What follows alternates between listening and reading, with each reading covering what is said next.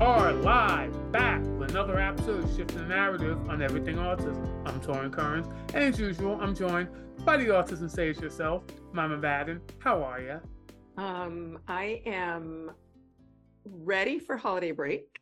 Life is a little hard right now, but sometimes life is hard.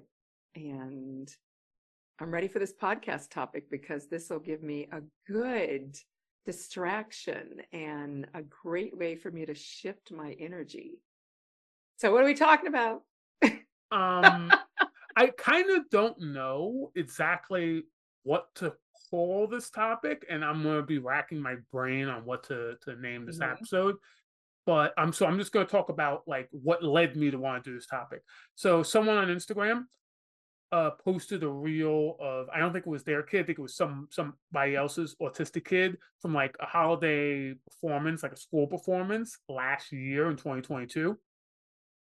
I guess technically it's still last year because of when we're recording it. By the time you hear this, it will be 2024. Anyway, and the kid's sitting like to the corner, like off the stage in a chair, just clearly like shutting down from all the sensory stuff.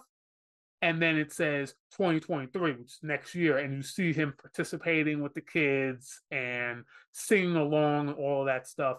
And basically the message was, look how much progress he made. The kid was like, I don't know, 7, 8, 9 years old, maybe 10. And it's like, look, the progress he made, 1 year can make a difference. He went from not being able to participate because of sensory issues. They didn't mention the sensory issues. They said he wasn't participating, to being like all the other kids. So Stacy saw this post and chose violence. Did not and the result was that about 500 really pissed off autism moms came for her ass and were saying how she's taking away their joy and she was taking away their hope and how she knew nothing about autism and how she's an awful human being and all sorts of lovely stuff. So then I got in the comment section because like bitches are throwing dirt on Stacy's name and that just can't happen. So I had to get in and I had to choose violence. So we decided to do a podcast episode on, for lack of a better word, like autism inspiration porn, because it's something that I do want to discuss because people want to have this belief. I shouldn't say a belief, maybe a hope that their kids can be normal, for lack of a better word. And I kind of see both sides of this, and that's what I want to discuss, because they want to believe that their kids, through the right therapies, through time, through the right medications, can be just like all the other kids. And we'll talk about it. We're going to talk about it. So, Stacy, what are your thoughts first off before I go into my beliefs? Okay, so thought number one is I do not post on social media to have a dialogue with strangers. So I feel like, I made a comment, they can make a comment. I'm not on social media commenting to try to convince people or to argue with people or to have debates, right? I love a good dialogue, and I don't think everyone has to agree with me, but I do not comment on someone else's post in order to get into a combative back and forth, right? I comment in order to bring light and attention to something that I feel that needs to be said. So I also feel that, and there were some folks who understood my comment, but I also feel that everyone needs to be accountable for what actions they take, right?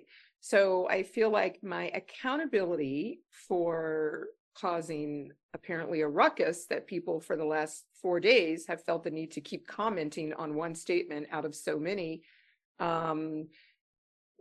I made a comment from an intellectual, higher thinking level, having a basis of understanding autism perspective, right?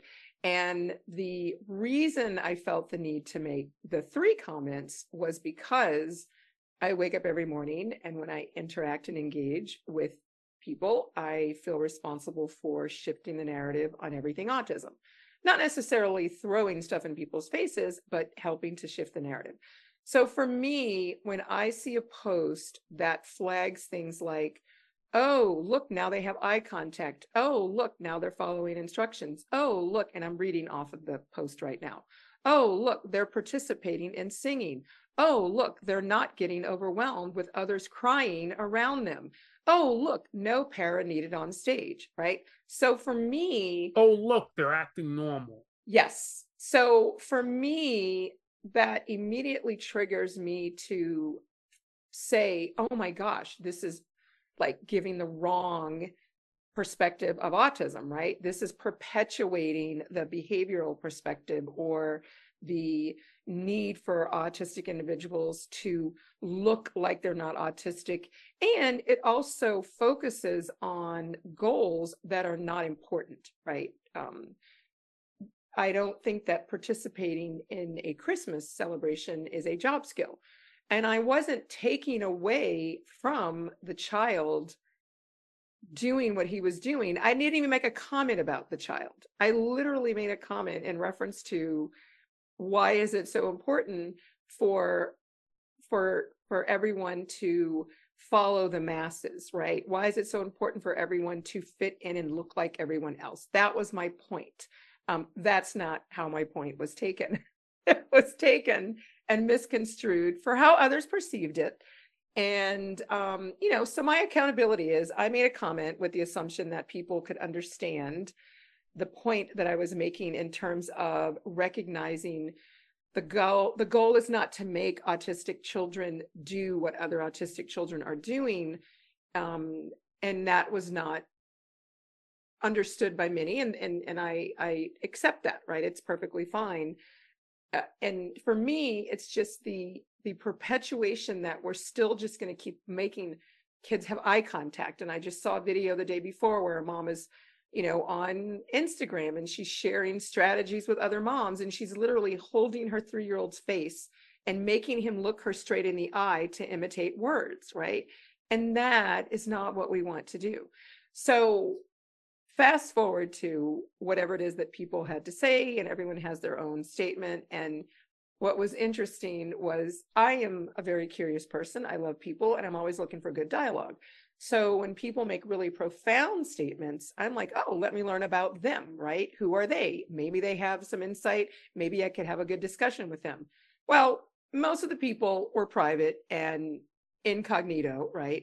Some of the people were not, but they had some really shady stuff that was like, oh, on there. One person got raided by the FBI. FBI. Yeah. That was one of the people going the hardest at both of us in the comment section. It's like, ooh, and it was for illegal stuff, and we'll just say illegal stuff involving school children. Yes. I'll just leave it at that. This is a person who really needed to take a step back and maybe sit through, because they should not be talking or be allowed to watch posts about children. Anyway. Yes. So anyway, it, of course, Torn saw it and came in and backed me up. And I appreciate, because Torn has a way of wording things differently than I do. And so gives it a perspective. That's one way to put it. Yes. So we are here to talk about, a lot of people refer to it, if you haven't heard of it, it's called inspiration porn, right? And when I first heard the terminology, I was like, oh my gosh, that's it. And I say that because, and Torn, I know I'm sort of going on a tangent, but years and years and years ago, it used to irritate me when social media posts would have something like, the cheerleader asked the little boy with I'm not the young man with Down syndrome to the prom, right? They still have those. They still have those. That's not years and years ago. And then they would have, other things where, they let the kid who was autistic or cerebral palsy participate in, I don't know, some football event, or, they let him score a touchdown or shoot a 3-pointer in basketball. Yes. So I used to get really irritated with these videos, right? I didn't know why, but I was like, oh, like that's just yucky. And I think the irritation was the fact that it's so fake. Like if you were genuinely doing something to help someone and be kind, or whatever it is that your motivation was, why would you videotape it? Right? Like when I am genuinely doing a kind gesture for someone on the street, I don't pull out my cell phone to make sure that everyone sees the kind gesture. I do the kind gesture because I want to do the kind gesture, and I'm not doing it to get likes on social media. So it irritates me when that would happen. And I had a conversation with one of our moms, and she's an avid listener.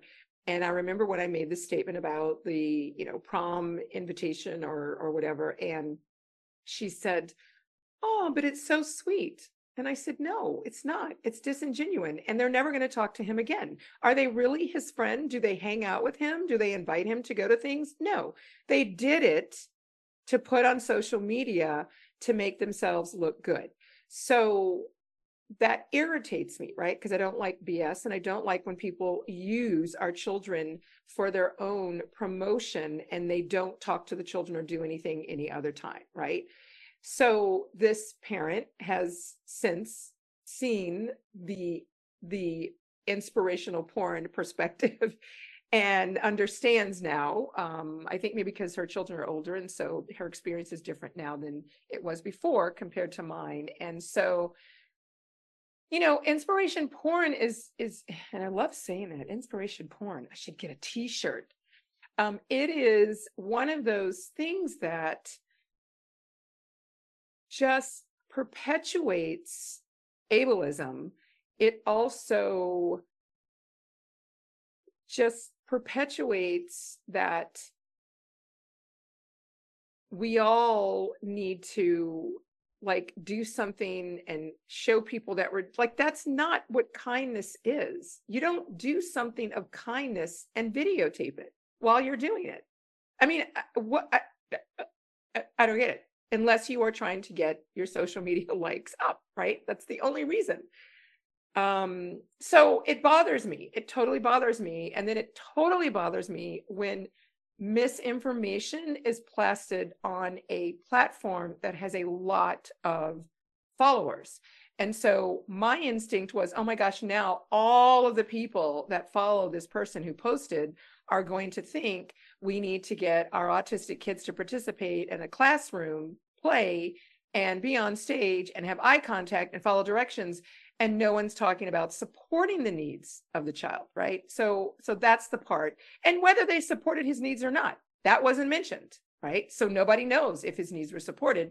It was only mentioned that now he can tolerate people crying in his space and sing so we can videotape. And the fact that they videotaped last year and videotaped this year, and and it wasn't on the, I understand parents sharing in their joy. I didn't want to take away from the parents' joy. That was not my intent. Anyway, I'm going to stop and pause, Torrin. Well, the two things I want to say is, first, could you tell the audience exactly what you commented that got everybody pissed off? Because your initial comment is what got everybody sort of in a tizzy. Yes. My initial comment was, why is conforming to the masses so important to people? Because that's a problem for me whether it's conforming from an autistic child's perspective, whether it's conforming from women and moms that I work with who feel like they have to have children and they really don't want to be moms, but they're conforming to the norms because that's what people say you have to do. Whether it's conforming where everybody has to do the same thing. If you don't do the same thing, then it's a problem, right? And I understand the world is filled with followers and people like everyone to feel included, but I don't think inclusion is the child doing the same thing all the other children are doing. Inclusion is a child being able to be themselves and participate in a way that works for them. And it was horrifying that the year before they had this child sitting on a stage and said that he was sensory overwhelmed. And like Torrin said, the look of fear on his face was like, oh my gosh, why was that necessary? Right? Why was that necessary? And it was necessary because it makes the adults in the room feel good. That's the only reason it's posted, because it makes adults, or the reason that they make kids do things, it makes the adults feel. Well, that's also the only reason that's posted, like you said. Yes. And the part that upset me a little bit is in the before picture, in quotes. So from last year, it showed the kid sitting by himself, clearly overwhelmed. It didn't say he was sensory overwhelmed, because I doubt these people knew what the hell that even is. They just said like overwhelmed, not participating. And at the very end, he does start to dance a little bit in his seat. And they're like, well, he does dance a little bit, so a win is a win. That did rub me the wrong way for obvious reasons, because clearly he's overwhelmed and he's trying to participate to make people happy. And they're casting it off as a win's a win. Yeah. It's not what we want, but you. Yeah. Like honest to God, if you're a parent and your kid is clearly in distress and shutting down and still trying to participate to make you happy, and your response is a flippant, it's better than nothing, go yourself. That's the first thing I want to say. Before I get into my thoughts, which I already have a little bit, but on this overall thing, I want to make clear that as much as I'm going to try to see both sides, I am biased. As an autistic individual, as someone who did not have the best parenting growing up, I am biased. I'll admit that.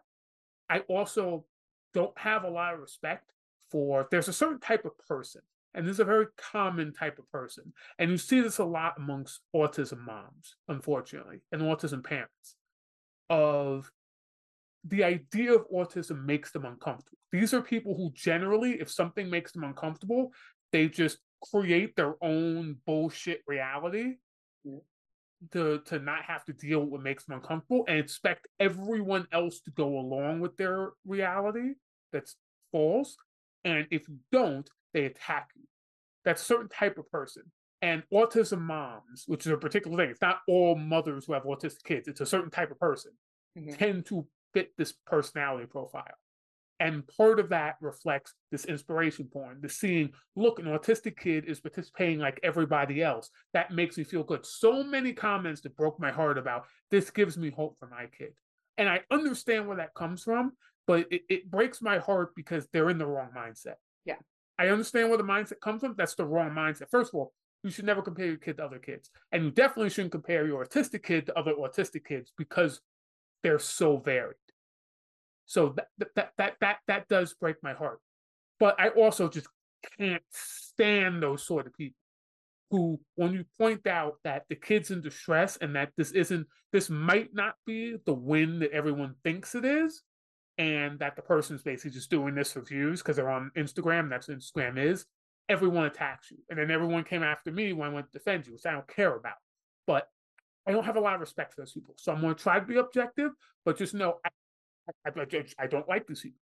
As like on a personal level, if you're someone who can't be real with the information that we have all of access to, you can't be real about your kid's disability. It's one thing if you want to live in delusion personally, you want to live in, don't want to have to deal with what's wrong in your personal life. I don't give a shit. That's fine. But when it comes to your kid, if you can't be a realist, I don't have respect for you. So I just want to make that clear straight up. With all that said, I do feel where a lot of these parents are coming from, because you worry about your kid and you worry about feeling like they're left out. And remember, we have a friend of the podcast, Shuba Bala, I believe is how you say their last name. I hope I didn't butcher that. Shuba, I know I got right. I got their first name right. I believe Bala is their last name. They've been on the podcast before. They posted something recently where they said, if you believe inclusion doesn't work, it wasn't real inclusion, which is true.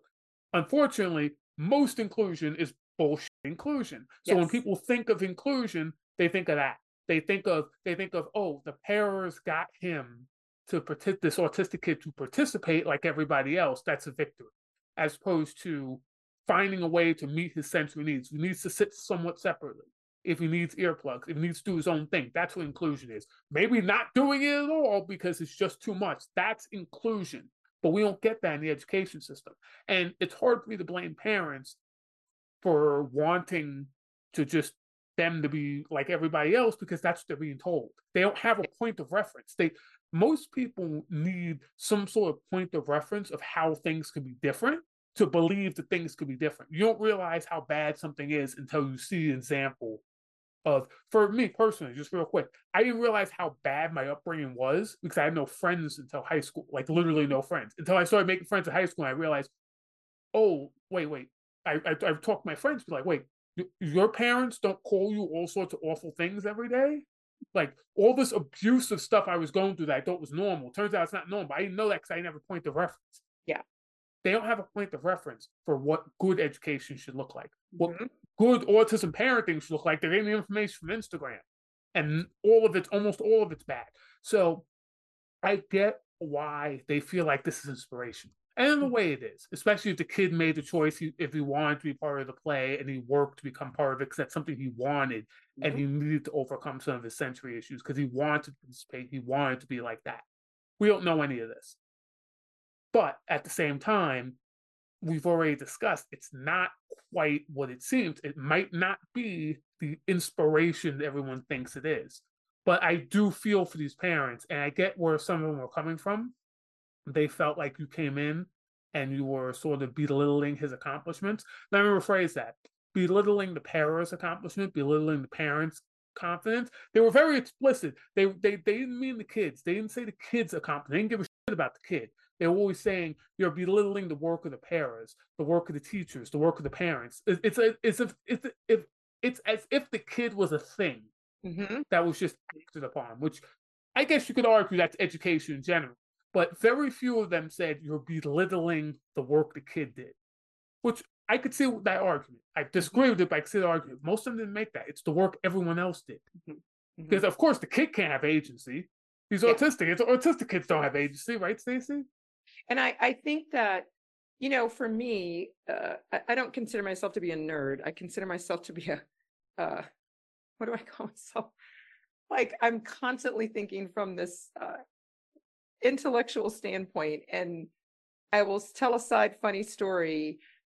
When I was in middle school and people would say, I'm going to beat you up after school. And I was like, I don't understand why they're going to beat me up. And so I would say, so can you tell me why you're going to beat me up? Because I just need to understand why we're fighting, because we didn't have any conflict. So that's my intellectual brain needs to know why. So why are we fighting, right? I don't go to, okay, I'm going to meet you in the back of the school. And then they would not beat me up because they were like, she's so weird. Because I'm like, I need to understand, like, is there a book to explain to me why we're fighting? I don't know why we're fighting. So for me, I'm always, and I'm just, more than likely, I'm just really triggered when misinformation, because there's so much misinformation provided by parents and teachers and therapists, but a lot by parents, right? And not intentionally. Parents are trying to help. I get that. But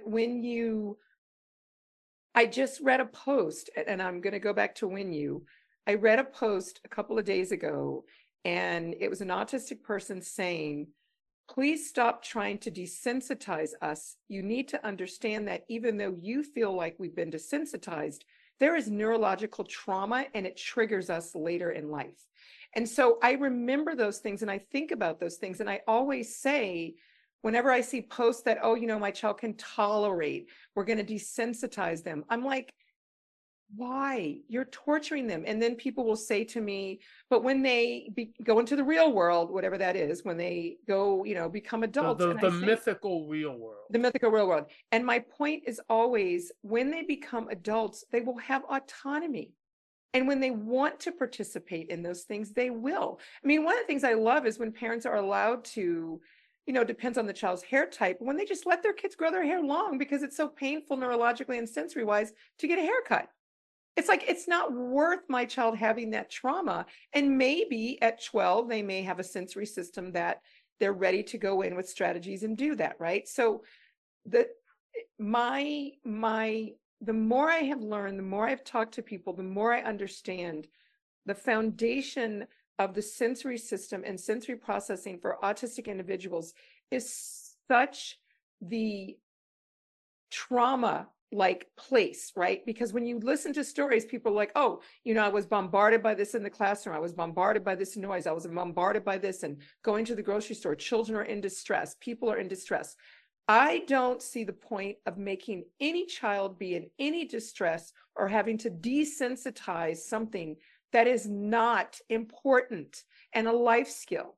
And some things are not important. And making children fit in, and we're not talking about this scenario, I'm talking about in general, making children fit in so that we all feel good about ourselves is not healthy for the kids, and then there's other, I see a bombardment of things. I see this information from another group where a mom is saying that the child is getting into the oil and the flour and she doesn't have a lot of money and someone donated that to her. And I'm thinking, okay, so his sensory needs were not being met. So he went to the oil and the flour. And you would not believe the amount of parents who said, spank him, beat him, make him not, let him understand. And I'm like, oh my gosh, like what is going on? They are like literally needing support. And we don't do that to any other disability. We don't take glasses away from someone who's visually impaired. We don't take hearing aids away from someone who cannot, who needs the support of a hearing aid and say, you're going to have to learn to tolerate and hear, just sit closer to the person who's talking. We don't do that.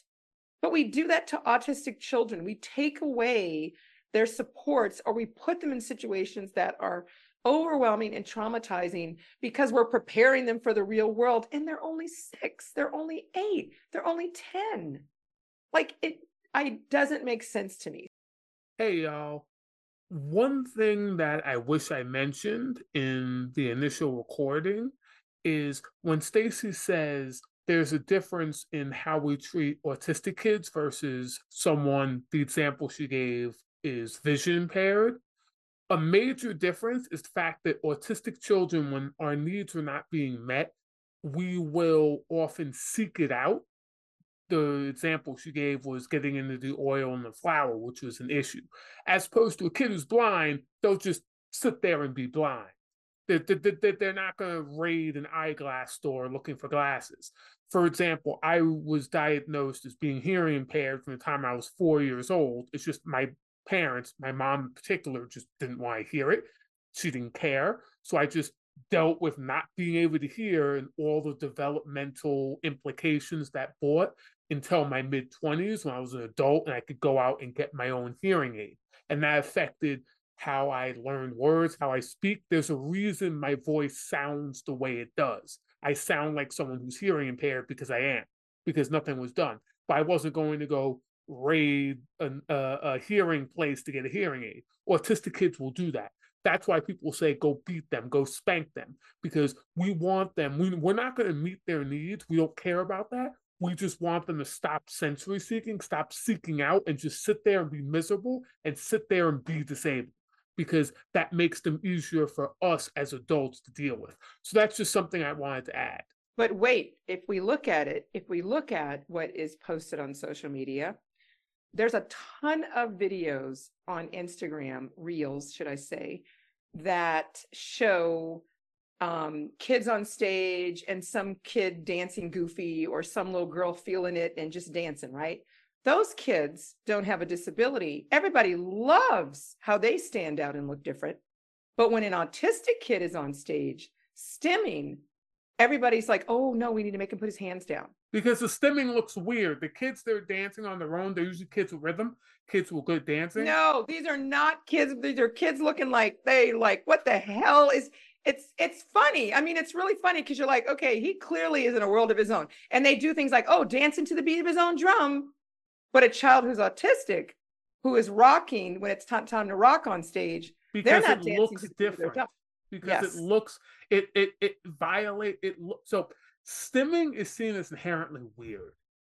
It's seen as weird because it's a very they tend to be very spastastic movements, very spastic, very jerky, very unnatural movements. Yeah. At least they're not very flowy. So they don't have a lot of rhythm to them. So as with rare exceptions. So because they look weird, and it looks really weird and really unnatural because we're used to flowy movements, not spastic movements, they want to stop it. And because they're autistic, it's like, oh no, he needs to be made to conform in his own way. He needs to conform as an individual. If that's not Orwellian, I don't know what is, but yeah. And I understand it looks different, but this is 2023. I mean, what's her name went to an award show with a meat dress? Like, seriously. I think that was Lady Gaga, right? We should be accustomed to different. I mean, it is 2023. Seriously, we are not back in the day where we never saw disabled people in the world. And I think that's probably why, for me, it just gets really frustrating because I'm like, this is not like are you living under a rock, people? Have you never left your house? Okay, I digress, and I'm going to go to an example that I would like to share that I think is what I would call, or should I say what you referred to as realistic inclusion, right? Because I am a firm believer of this. If disabled people, right, in general, right, the fight for inclusion, right, the fight for the right to be included, well, that means you get to be included in everything. You can be made a joke of, like the rest of us are. You can get yelled at by the referee like everyone else, or you can get whatever happens in life. I'm not saying for people to be intentionally mean. I'm saying that means that you may have to be in situations that make you uncomfortable, right? Or seem like it's inappropriate when someone's referring to you, because that's what inclusion is in society, right? People get knocked over, pushed, and yeah, I hate to see someone like knock over or get in front of someone rudely, of someone who has a wheelchair. But you know what? They would have knocked in front of somebody who didn't have a wheelchair either. So that's full inclusion, right? That's it. We're all, susceptible to be acted towards rudely. Okay, so my example, and you can edit that if you need to, Tara. I think it was a random, I don't even know what that was. Okay. Well, what I'll say is, before you get into it, I'm sorry, is that's probably what a lot of the commenters are arguing, that he's going to need to learn how to be in situations where he's completely uncomfortable and people are forcing him into situations where he's completely uncomfortable. That's something I just disagree with. What you're teaching him is to not have autonomy. Yeah. Yeah. And I understand that our children all have to grow and learn how to do things and be uncomfortable and do things that maybe they're like, oh my gosh, this makes me uncomfortable. But we teach them those skills and expose them to those things after we've supported them so that they can. We don't throw them in at 5 and 7 and traumatize them so that they can be ready for when they're 21. Right? That's not the solution. And I actually, honestly, and maybe we can do a podcast with a guest on, because I'm starting to recognize the concept, or I'm starting to recognize that, because I was like, I don't understand why parents are so okay with their kids getting sprayed in the water bottle with water, or being tortured and uncomfortable, or not having support, or being spanked. Well, wait. Who's spraying their kids with water bottles? ABA therapist. Like a training thing? Yeah, and parents like they do with dogs. Yes, exactly. Well, cats usually spray cats, not dogs, but yeah. You spray dogs. It's considered dogs you hit with a newspaper. Spray dogs, but you can do that. Hit dogs with a newspaper, or that. And when you do that to a dog, it's considered a dick move. Yes. So they're doing that to children. Yes, and parents are signing off and saying that's okay because they want their children to sit for 15 minutes. Once again, if you're a parent who fits into this and you know that's what's happening, it's one thing if you don't know that that's happening, but if you know that is happening and you're still okay with it, go yourself. Yeah, that's not. I just want to make that clear. I was going to edit what I said out earlier. I'm not going to edit that out because now I'm saying this too. I want that to be clear. If you know that's happening to your kid and you don't pull them out immediately, you. Yep. I'm sorry, I didn't mean to cut you off. No. So I'm recognizing that the parents are okay with their child being in situations of trauma because the parents had to endure situations of trauma and no one rescued them from it. So it's the same as women being abused and saying to the daughters, this is just what happens to women, right? Happened to you, you're okay with this, so you're going to allow your kid. Now, I'm not saying it's right. I'm saying I'm starting to understand a different perspective. Now, I'm going to go to my story about inclusion. There's a show called Born This Way. I don't know if you've seen it, but it's a show of adults. It's a reality show of, 7 or 8 adults with Down syndrome. And they are in this community center and going through life in their young adulthood and making efforts to follow their dreams, right?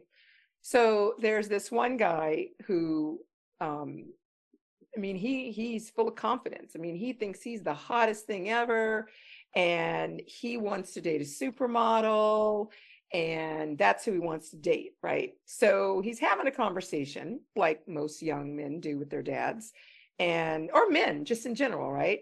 And he says, you know, because they had an event, and it was an event where all of the adults were from the community center, and they were all disabled, various disabilities. So a girl, young, well, not girl, the young woman, who also had Down syndrome, walked up to him and said, "Would you like to dance?" And he proudly, confidently said to her, "Oh, I don't date people with a disability." And the girl was really hurt, and she walked away. And of course, we're all looking at him like, huh? Okay, we all can choose who we want to date. So he's sharing what happened at the dance, and that's how it came up. And he said, "Yeah, you know, because I want to date, you know, I'm going to date a supermodel." And his dad said, "You're not going to be able to date a supermodel." And his mom said, "Oh my gosh, don't say that. You know, don't tell him that he can't." And his dad said, "This has nothing to do with him having Down syndrome. The percentage of men who get to date supermodels is very low. And you really, the foundation is you need to have a lot of money. You need to have a lot of money. So you won't be able to date a supermodel son." And I say that that's inclusion because that was a conversation that men have with other men. And they make a joke about she's out of your league or whatever it is that men say. It wasn't about he wouldn't get a supermodel because he had Down syndrome. It was about supermodels date rich men, right? Like that's what they date.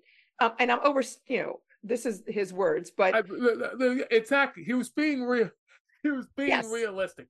yes, I'm all for letting kids have self-confidence, but there's also like a point where you have to be realistic. Like yes, if I was 16 saying I want to play shortstop for the New York Mets, like my dad would have been like, "You can barely tie your shoes. yeah, I don't think it's gonna happen, my dude.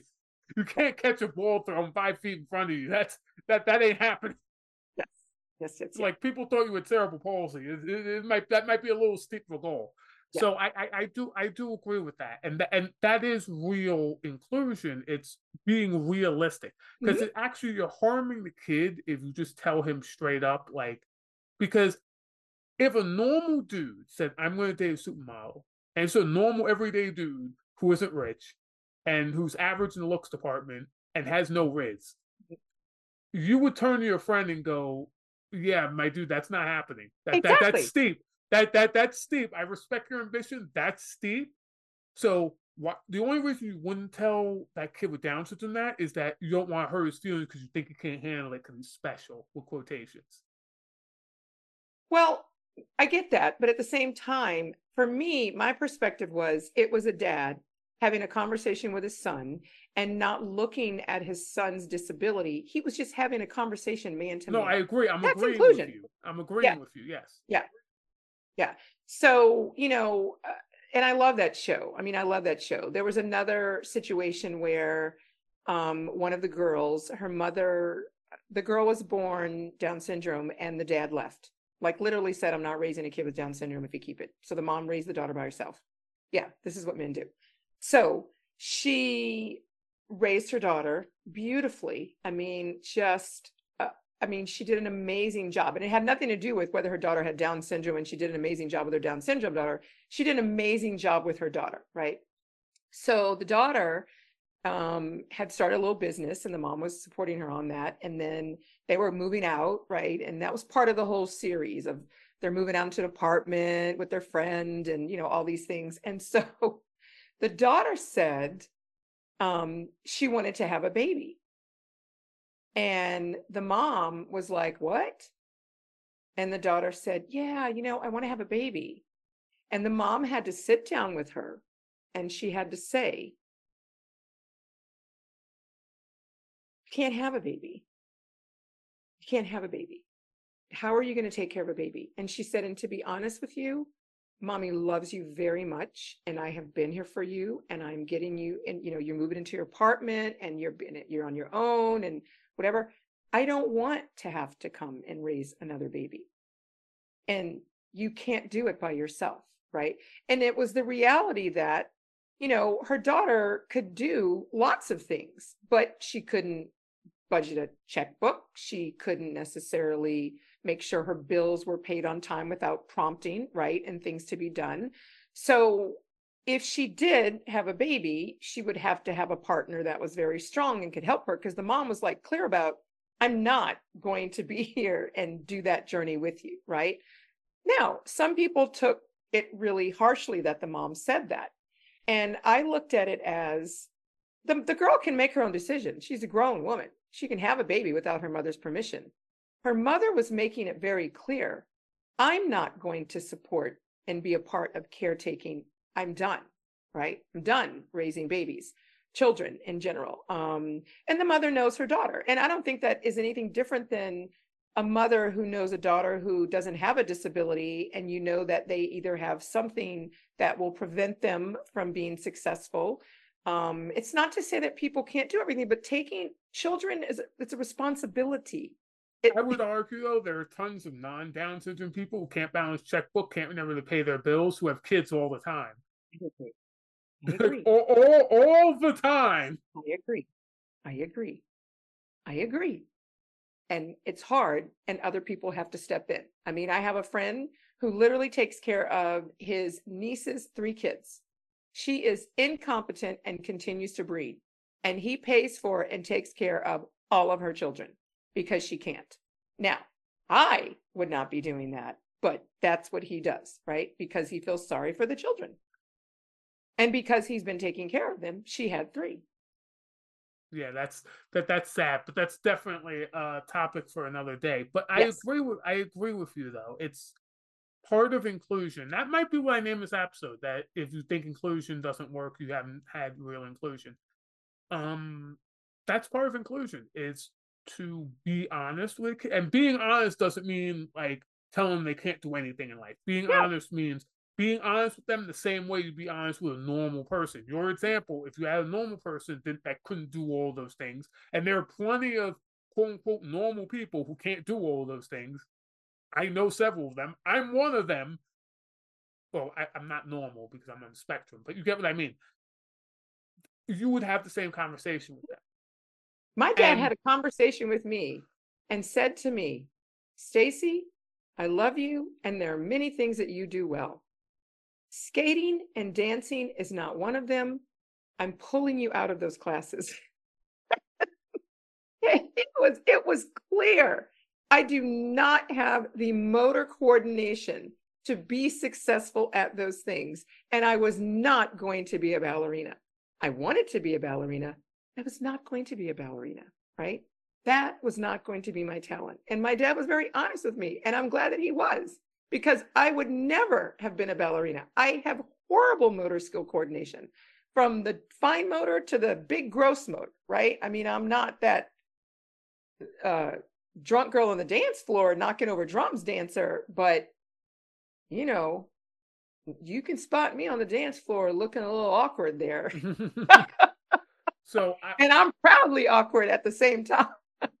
That's something I'm still needing to work on. Like, I don't dance or really like to be sort of in the center of all that stuff, because I look like a lamb whale. But as we bring this in, I do have one last concern, and it's the same concern that seems to be coming up over and over and over, and you tend to give the same answer.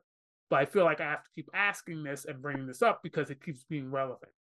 A big issue people have with true inclusion is it doesn't look close enough to conformity. And the reason many parents want conformity, and the reason they worry about the real world, and we'll cover this more in our eventual real world episode, is because people put pressure on them. Their parents, teachers, therapists put pressure on these parents to make sure their kid is set up for the real world, to make sure they conform. And a lot of these parents, quite frankly, don't have the cojones stand up to this pressure. Yes.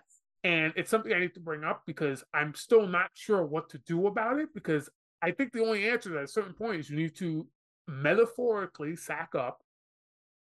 And if you're a dude, actually sack up and be realistic about what your kids' needs are. Find out what they are, be realistic about them. And you're going to have to go against the grain, and people are going to look at you. People are going to put pressure on you. People are going to threaten to call child services on you. Might call child services on you. Like, all those are actual possibilities. You can't jeopardize your kid's mental health because you're afraid of pushback from other people who are not your kid, because you're a parent. Your job is to protect them. Mm-hmm. And if you can't do that, you need to look in the mirror. You need to look in the mirror and think, I'm literally making things worse for my child, validating it to myself on Instagram by seeing these inspiration porn posts and then attacking people who are pointing it out that it's just inspiration porn, it's not real, because I'm afraid to stand up to people.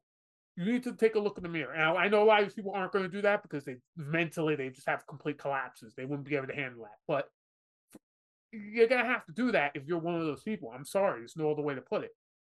So I was in a conversation with a few, it was educators and therapists a couple of weeks ago. And I was talking about my whole thing about, well, so they STEM while they're in the classroom. So, my kids do all kinds of stuff in my homeschool sessions. Whatever, we're still going through the lessons, right? Whatever you're doing, flapping, whatever your piece of paper you're STEMing with. So my pushback to them was, why don't we just allow them to do that? Like, I had a space in my room for pacing. I had, of course, my kids could stand up anytime they wanted to, and they had full freedom of moving their bodies. So my point was, why don't we? And all of the pushback I got was, well, because the expectation by administration, and I said, listen, this is my problem with that statement. I understand that. All the people over here are going to say this. But guess what? If the rest of us would get together and say, hey, we're not going to make our kids stop stimming. If all of us would say something together in a united way, instead of just letting one person say it, and the rest of you are so afraid to, we have more people who really want it to be better. And if we would all get together and say it, then everyone would follow. Like, if and I'm going to end with this, because I get messages, and I recently got an email from someone who said, I know you don't know this, and I wanted to let you know, because I don't really talk to you a lot. But I've been watching what you've been doing, and I've been seeing what you've been, I've been listening to what you've been saying. And I have started doing different things with my clients, right? Because I can see that what you're doing works. That is what I'm talking about. If I do it, someone sees it. If they do it, someone sees it. If everyone starts to just accept it, then it becomes the norm, and stimming is not weird. It could be weird, but people would get more accustomed to it, just like we are accustomed to wheelchairs now being in our environment. I remember when wheelchairs were not anywhere. I remember those days when you did not see children in wheelchairs at school events. You didn't see people in wheelchairs at events. But we made things wheelchair accessible. We put elevators in schools, and now it's part of the norm, for lack of a better term. So that is my point. That is, if we all start to accept it, embrace it, and we start tolerating, right? We keep talking about our kids tolerating sensory overload. Why can't we tolerate someone flapping their hands? Why can't we give the same respect and do our own tolerating, right? Because I'm not saying it's not distracting. I am not saying it is not distracting. And there are other things that are distracting to me that have nothing to do with disability. Like, if somebody has a very thin, and this is so superficial, but if somebody, my eyes focus on facial features. So when somebody has like a very narrow nose, like a very narrow nose, I can't see anything but a narrow nose. That's all I see. I can't look. I try very hard. I don't want to see the narrow nose. I don't want to see it. It is visually distracting. And I understand that. I understand that if someone has a skin condition that has marks on their face, it is visually distracting. I don't disagree with that. But I don't understand why we can't work towards making it less visually distracting, or find our own ways to work around it, just like we do with wheelchairs, sign language on stage. Sign languages are now on rap concerts. You know, before it was like, oh Lord, sign language, deaf people, oh Lord. Now it's everywhere, right? So if we all start trying to look outside of our discomfort for something that's different or weird, then we don't have to make inspirational porn. Our lives and communities would be more inclusive in a more naturalistic way, because it would be something that we have just accepted. And I guess that's my spiel for. No, I agree. And I'll finish up just by saying, I'm not sure how deep I want to get into this because we're up against time, but everything you mentioned is stuff people who don't have disabilities do. There are people who do crazy things with their hands, people with speech impediments, people who talk slowly, people who don't make eye contact. It's because conforming makes people feel comfortable. That's why. That's why we have religious organizations. That's why we have schools with uniforms. It makes people feel comfortable when everyone is doing the same thing, even though we know the people who push the buttons, push the limits, go outside the limits are the people who create the most amazing things. The most amazing things. So that is why I'm always a proponent of let kids be their outside the box self, and oh my gosh, it's amazing what they're going to do, right? That the rest of us who are conforming, although I'm not a conformist, clearly I'm an anti-conformist. Clearly I'm so against conforming, I guess, to some extent. But I believe that human beings should be able to be who they are.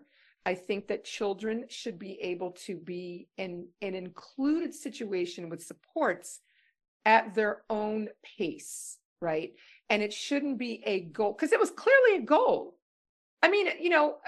Just who cares if kids don't participate in the school play? Seriously, who cares? It is not a job skill. I'm not saying children should not participate. I'm saying there are so many more important things to work on. And the reality is, if your child has no way to communicate, if your child does not have sensory regulation, it doesn't matter what they can do. They can't be included into anything because they can't communicate and they can't regulate. So if you don't work on those two things, inclusion's never going to be a part of their life, because that is key. And I don't care how they communicate, as long as they're able to communicate. If they don't understand their sensory needs, if you don't support it, they can communicate and they still can't go and communicate in an environment because they're not regulated. I could go on and on and on. No, I think that's the perfect place to end it. The last thing I'll say is I do have to push back on one thing, and I'm sorry. I love it when you push back. You said that performance, that because the initial post that we started talking about was of a Christmas performance. It's not a life skill. I would disagree. What if your kid grows up and wants to be a stripper? They learn stripping skills. Did you? You didn't think of that? Say, what if they want to dance on a pole? You know what? They can learn how to do it. People usually don't learn pole dancing until they're ready to be strippers. So at 16 years old. Okay, and Stacy, that's why we're working. And I'm not against strippers at all. Oh, me either. I've helped put a couple through college. I think that stripping is, if it is something that someone chooses to do and that they are not forced to do it, I think that there's nothing wrong with it. And I say that literally from a personal perspective, because I worked in a community in New Orleans where a lot of my single moms had to take care of their children because the dads were not contributing, and they were strippers. And I will tell you, their children were clothed, they were fed, they were at school every day, parents participated in every event, and it was a legal job. So I am all for whatever people need to do that they choose to do to make a living, especially when women are often left with children and having to support them financially on their own. So when you said when you said I have personal experience, I thought you were going a whole different direction with that. I just told you I can't dance and do ballet. You think I could be on a true. pole That without is falling true. and knocking somebody's eye a out? significant amount of rhythm. It's harder. It's harder than people think. Oh my gosh, it's hard work. And Stacy, that's why we're working to shift the narrative on everything autism, and please find ways for people who need their narrative shifting to sit and listen to at least one episode and support your kids' needs, especially if they want to dance on a pole. See ya.